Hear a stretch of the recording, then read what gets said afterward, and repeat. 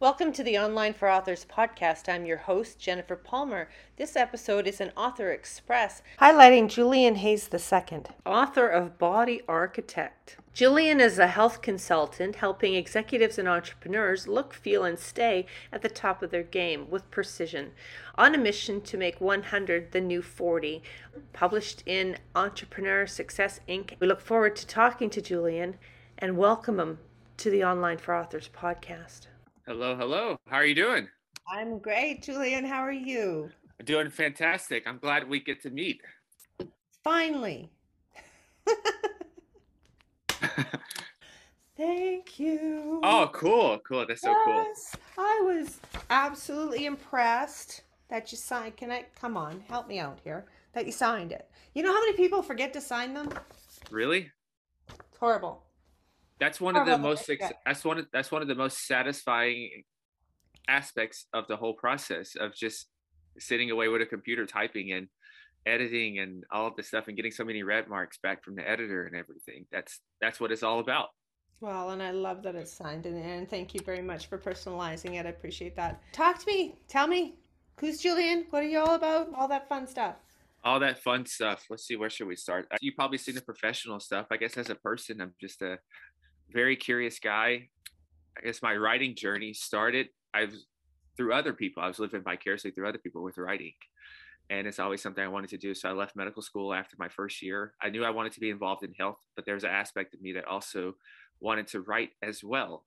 And I one day started writing. It was not good. Luckily, I had a best friend who looked over a lot of my articles and helped me. And there's so many books, and then just reading other people, it started to make a little sense. I got a coach as well to help with writing. And I walked into the newspaper office here in Nashville one day and said, I wanted to write for you guys.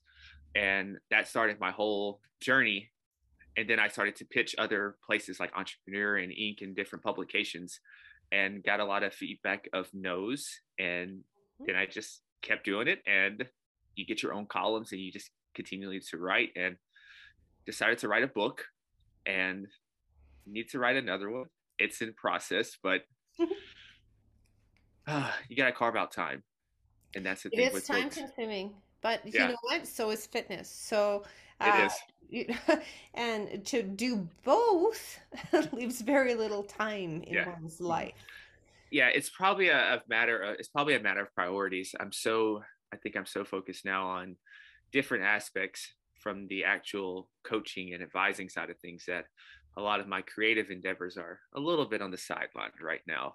But I am itching to get back to it because there's something exciting about writing a book.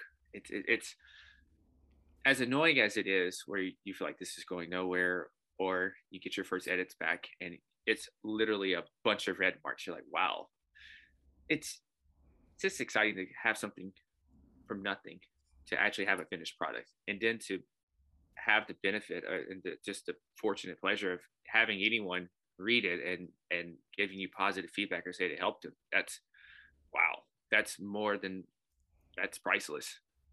Yeah. The have to part of it, right? Hmm.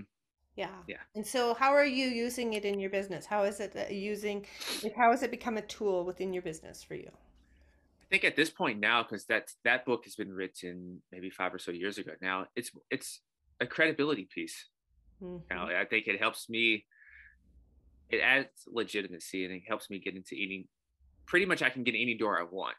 Whether we get the result I want once I'm inside that door, that's a different thing, but it pretty much helps me get in the door. So one of the first things I wanted to do was to yes, it's a fitness brand, but I want it to be a little different than the typical things you see on Instagram, where it's just people exercising or doing shirtless pictures or anything like that. That wasn't really my brand.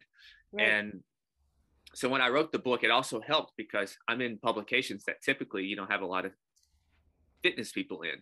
You don't Right. typically see fitness people in like an Inc.com or entrepreneur.com. You typically only see them in men's fitness or bodybuilding. So it's helped me kind of jump into other avenues. Okay. The advantage you have there then becomes what?